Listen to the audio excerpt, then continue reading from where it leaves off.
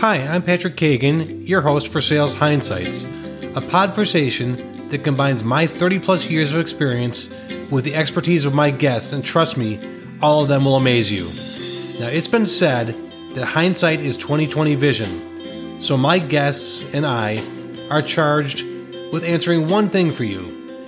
Knowing what we know now, what best practices and takeaways have the last 30 years in sales, sales management, executive leadership, and entrepreneurship provided to us that you can take with you. So enjoy the listen as we podversate for your growth.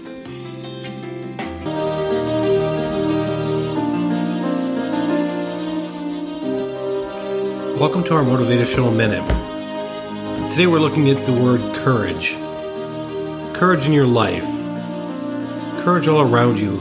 It's a quality that we all want to possess.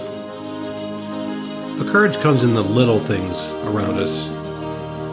Courage comes the first time you learned you can ask for help. And you listened to that help, and you got better, and you got stronger. Courage comes in the form of forgiveness. Forgiveness you can give others. Forgiveness you can give yourself.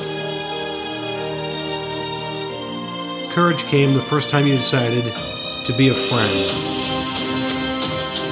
And being a friend meant more than just sticking around in the good times. Being a friend meant being what you needed most to other people when they needed you most. Courage is the first time you learned to trust someone, and it paid off.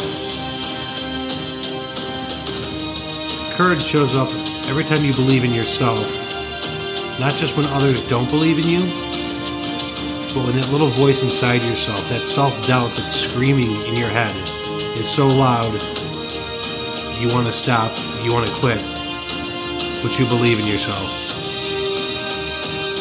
Courage is finding possibilities when all you can see are impossibilities. Now, don't be mistaken, courage is not the same as being brave. Courage is being terrified and still finding a way to keep going. And courage is not the opposite of being a coward. Cowards quit, or they don't even try because of fear. Someone courageous is terrified, and they try, and they keep trying. And every day, you have the chance to be courageous. It's the little things that make you courageous and strong. Be well.